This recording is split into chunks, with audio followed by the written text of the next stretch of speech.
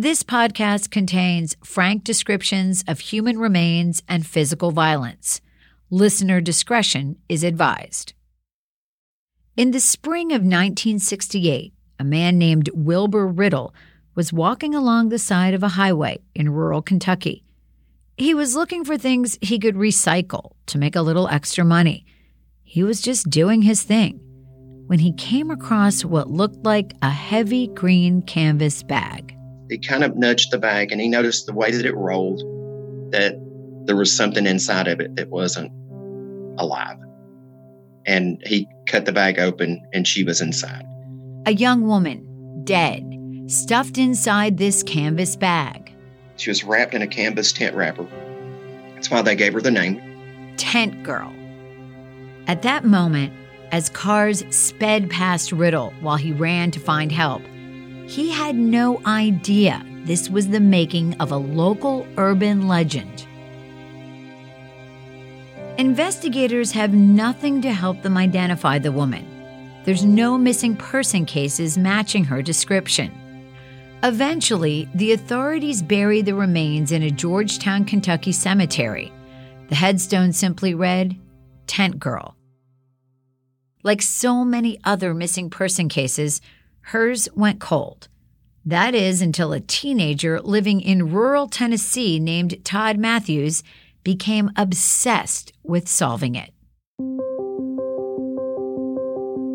You know, I started out with an unidentified body, so I knew the end.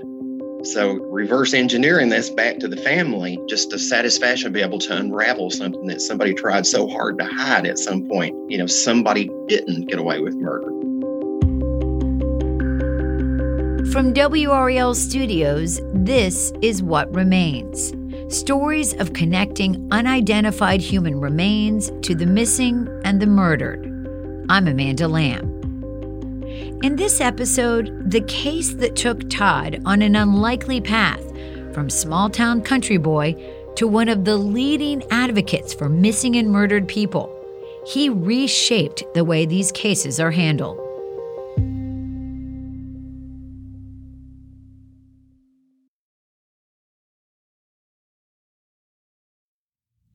When I first met Todd Matthews over Zoom, he looked every bit the country boy he's been described to me as.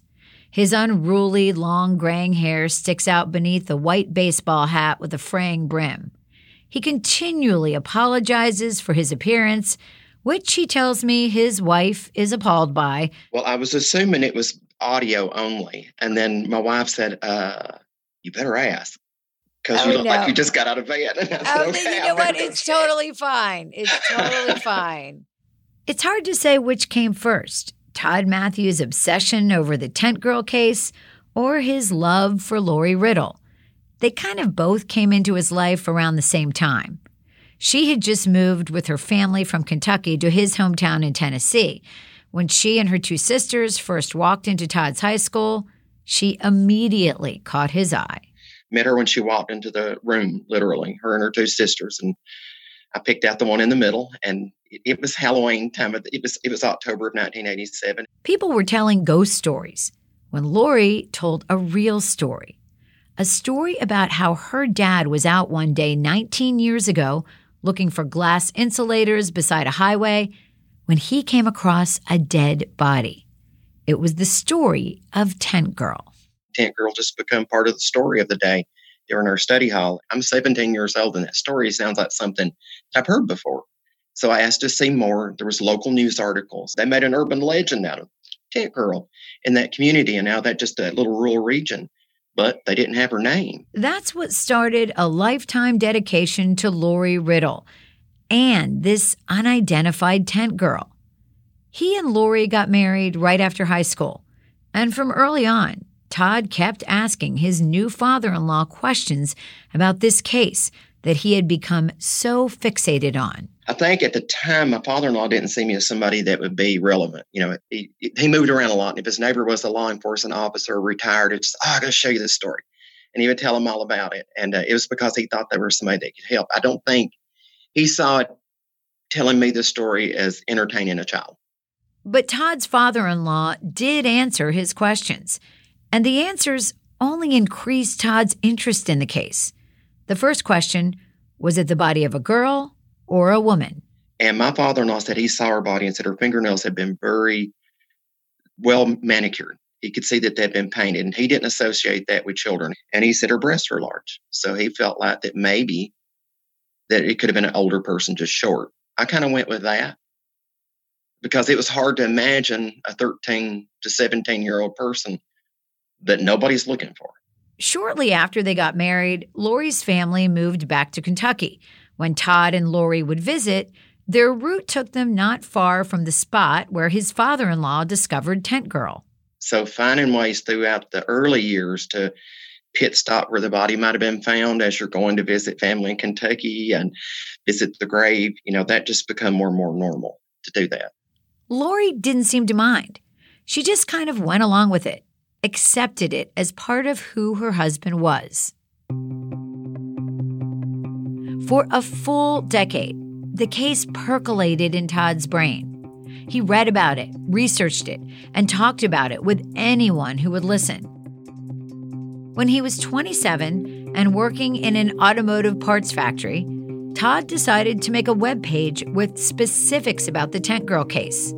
He was hoping someone would see it and that it might generate leads. There was actually a local newspaper article because the thing of it was somebody made a website for a murder victim in a small town. In 1997, late, that was very unusual for somebody to do that. Todd scoured message boards and posts online, looking for clues.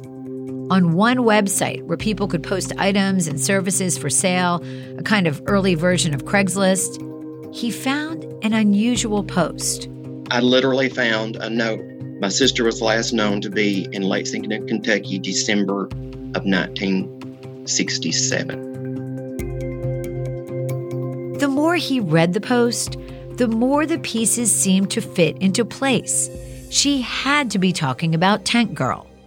It gave a brief description of her sister, the dark hair and reddish hair, wasn't blonde. And just a little bit about her and children. It mentioned children and an infant. There was a baby diaper that had been found in the bag, a cloth diaper, but that they really didn't know was a baby diaper at the time. It was just a cloth square, literally. That's how they were back in the day. And it was her. I knew it at the time because of the release. It's just like, this is the only puzzle piece that's ever fit together. What year was that? That was early 1998, January of 1998. At first, Todd emailed the woman who made the post. He didn't hear back. Then he decided to call her. He realized it was going to sound bizarre. Here's some random guy in Tennessee who happened to marry the daughter of the man who found a body that might be her sister. And, oh yeah, by the way, I created a website about her. How do you call somebody and say, hey, your sister's an urban legend in a Kentucky community? How do you do that, Todd picked up the phone and found Rosemary Westbrook on the other end of the line. He laid out for her what he knew about Tent Girl. Just look at this. Look at the information I've gathered up. I think it could be your sister. And, I knew that was going to be a lot to take in. So to allow them to process that, and of course it seemed very strange at first. She told Todd about her little sister, Barbara Ann Hackman Taylor. Friends and family called her Bobby. She was one of 4 sisters in the Hackman family. And in late 1967, when she was just 24 years old, Bobby had disappeared near Georgetown, Kentucky. At the time, she was living with her 8-month-old daughter, her 7-year-old stepdaughter, and her husband. He was a carnival worker named George Earl Taylor. They moved around a lot for George's job. Bonnie, the stepdaughter, would later tell investigators she heard her parents arguing in their bedroom the night before Bobby vanished.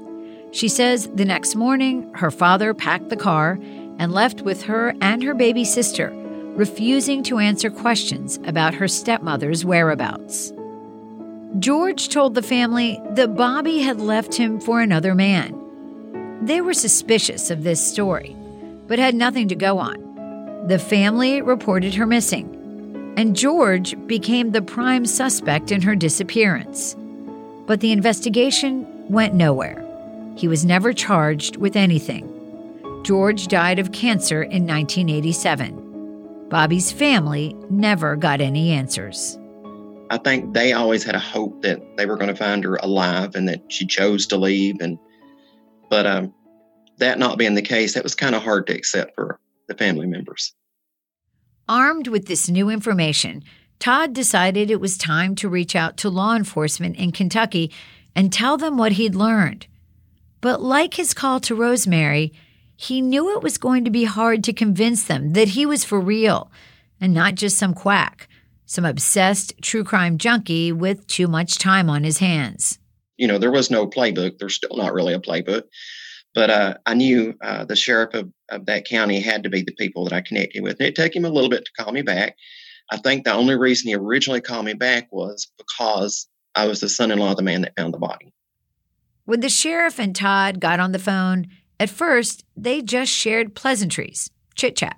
And then it's like, how about that tent girl? And then when I started telling him what I knew and what I'd found, I could see that he got really excited. And that was when I knew he believed it, you know, and that we're going to look at this. And they did look at it. Investigators got a court order to have the body of Tent Girl exhumed from the local cemetery where she had been buried in 1971. They took a DNA sample from the remains and got one from Rosemary to compare it with. On April 23, 1998, the Scott County Medical Examiner and the Sheriff's Office asked Todd to come see them. He was making minimum wage as a factory worker at the time. It was a big deal for him to make the 200-mile trip, but he felt like they weren't calling him up there for nothing. When he got there, they were all set up for a press conference. There was cameras from all over there. In front of those cameras and newspaper reporters, law enforcement announced that 24-year-old Barbara Hackman Taylor was last seen alive on December 6, 1967, about 15 miles from where Tent Girl was found. And then hearing her say the Tent Girl is indeed Barbara Hackman Taylor, that sent chills up the spine. Rosemary's DNA had matched the sample from the exhumed remains. That was just an incredible validation. Barbara Taylor's family, including her now adult daughter, was very glad that Todd didn't give up on seeking that validation. There's a bond between them now that's hard to explain.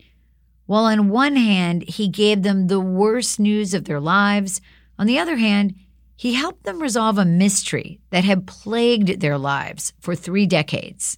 I've met Barbara's family several times, especially Rosemary. She came out when my youngest son was born. He just turned 19. Todd says Barbara's family even helped him name his son Devin. It's a constant reminder of why he does what he does, because this case was just the start. Todd has gone on to change the way nearly every law enforcement agency in the U.S. handles cases of Jane and John Does. That's after the break.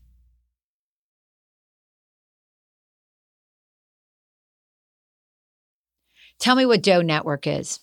Doe Network is a volunteer-based organization that manages missing and unidentified persons cases in different parts of the country, the world, not just the United States, Canada, Mexico. Often we hear from law enforcement from those countries that look for help. Todd Matthews says the advent of the user-friendly internet made all the difference in tracking these cold cases. The internet's came along. Everybody does their part. And the smartest thing, I think, to do is to get the information online and available to other people. That's the biggest deal.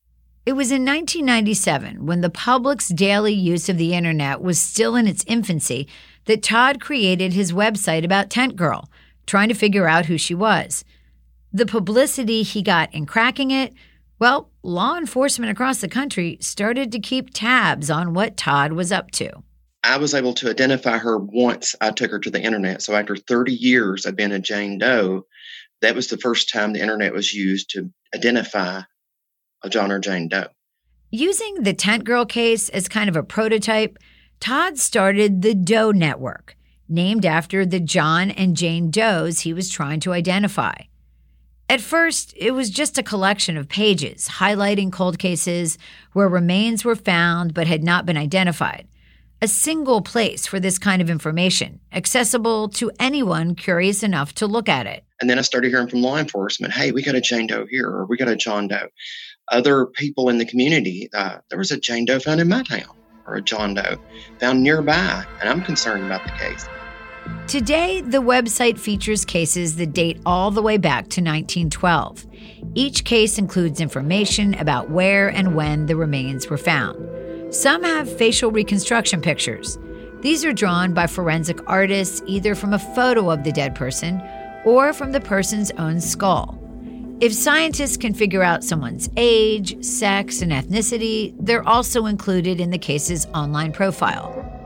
Each entry contains every possible detail, scientific and otherwise, anything that might help the public identify them.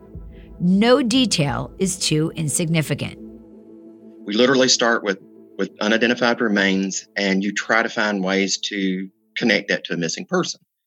And that could be the artifacts found with the body, not just the medical examination notifications like sex, height, weight, all of that stuff is important, very, very important. But sometimes what's found with the body or where the body was found, local circumstances, all of that kind of fits in. The website also has the remains listed by state. There are thousands of cases. Some states have a lot of unidentified remains. Like Florida has 494 John Does listed, but Connecticut has just 5 Jane Does. Todd says the numbers depend on the state's population, the transient nature of people living there, and how much information police are willing to share. I think it's hard for a lot of us to understand how could there possibly be somebody missing and that not be reported or connected to remains. But sometimes these cross state lines, and like you said, they're old cases where people just forget. They do. And back in the day before the internet came, the internet is the thing that helped glue all of this together where we can communicate so instantly. As you'll hear, Todd's phone constantly pings during our interview. That's because he's always getting messages from families of missing people and tipsters who think they might have a lead in one of his cases. It's kind of overwhelming, but it's this kind of nexus of information that got the attention of federal authorities who thought Todd was onto something when he created the Doe Network. I had an opportunity in 2007 to help build NamUs, the National Missing and Unidentified Persons Database. So that was, as part of the working group, I thought I would have no place there whatsoever because these were PhD. These were people struggling with human ID. And I thought, well, what am I going to bring to them? At first, he thought they just included him as a courtesy because of the Tent Girl case. He may have been surrounded by PhDs, but he brought his real-life experience to the table, and they were listening. From the beginning, Todd's goal in helping with this project was to encourage police to dust off those old files in these cold cases that had been relegated to a back room, and pick the brains of the investigators who were still around, who still remembered the cases, and then include all of this information on the NamUs website. So you can't Google a filing cabinet. So unless there's a living knowledge of a missing or unidentified person's case that's being communicated, you can't access it. I can't Google search your brain, but I can Google search things that you've written down or a story that you might have reported. Like Todd's early website, NamUs has information like the ethnicity, sex, possible age, and where and when the remains were found. For example, I just popped into an entry from August of 2020. On August 13th, a white male was found floating in the Cumberland River in Nashville, Tennessee. For other details, age, height, weight, it's a pretty wide range, so there's not too much to go on. But then I clicked on another one for an unidentified female skeleton that was discovered in the desert in Arizona on August 2nd, 2020. While there's not a lot to go on as far as what she looked like, there is one major clue. The skeleton is wearing a reversible Cary, Illinois Basketball League jersey with the number 54 on it. That's pretty specific. It's details like that that Todd encouraged the creators of NamUs to include. And at the time, sharing pictures was not the common. It wasn't a common thing because the internet was still young back in those days. So it was just new, and it's normal today. Todd told them not to hold anything back, that every little detail was important when trying to identify someone, especially photos of the items found with the body. In the example I just referenced, a photo of the basketball jersey accompanies the entry. So when I got there to the first working crew meeting, it was the sharing of the information that I felt like they were having trouble with. Like, this is not just a gold ring with black stone. This is a 14-karat gold ring with a marcasite stone, and here's the picture of it. He had to convince investigators they weren't hurting their cases by sharing too much. Traditionally, detectives hold back some details of how a person died or what was found on or around a body. These are details only the killer may know about. They want to be able to trip suspects up if they bring them in for questioning, get the person to reveal something only they could know. So initially, the investigators sitting around the table hesitated at the idea of sharing everything with NamUs. But Todd convinced them that especially in these old cases, it really was more about identifying the remains than anything else. It's been 30 years or 20 years since this person was found murdered. We could loosen up a little bit.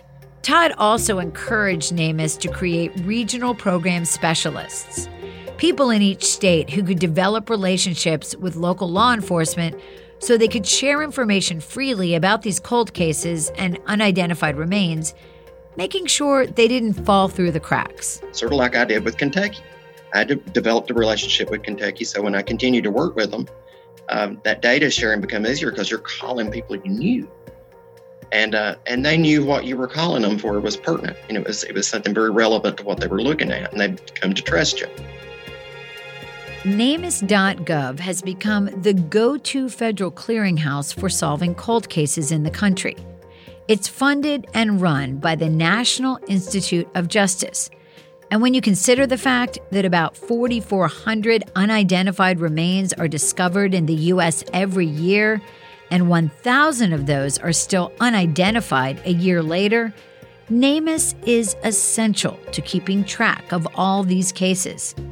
And it's a crucial resource for medical examiners, investigators, and the families of missing people trying to find answers and share what they know. Anyone can register with the website and access the information for free. The idea is that the more eyes on this information, the better chance someone will connect the dots. And so far, the website has helped solve thousands of cases. Todd, a former automobile part factory worker from Tennessee, changed the way we handled these cases nationally through NamUs. He's pretty humble about all this. Todd mostly gives the internet credit for creating a gateway to widely share this information. He also gives credit to advances in DNA technology and the scientists that made it all possible. Because realistically, many of the unidentified people are murder victims. And even if a family member identifies someone on NamUs or the Doe Network, that identity still needs to be confirmed scientifically through DNA. So forensic science and evidence is very, very important to actually prove it. Like, we all knew who Tent Girl was in our hearts immediately. The pieces just fit together. It's just proving it scientifically was the big deal. Suffice it to say, that 17-year-old boy who just couldn't let the details of this one unidentified woman go has never stopped trying to solve these cases. He's trying to find answers and identify new tools, technology, or science that may help. He chalks it all up to good old country boy ingenuity. We're fixers here, I think. I think a lot of times if there's something broke, we've always had a need to kind of fix it.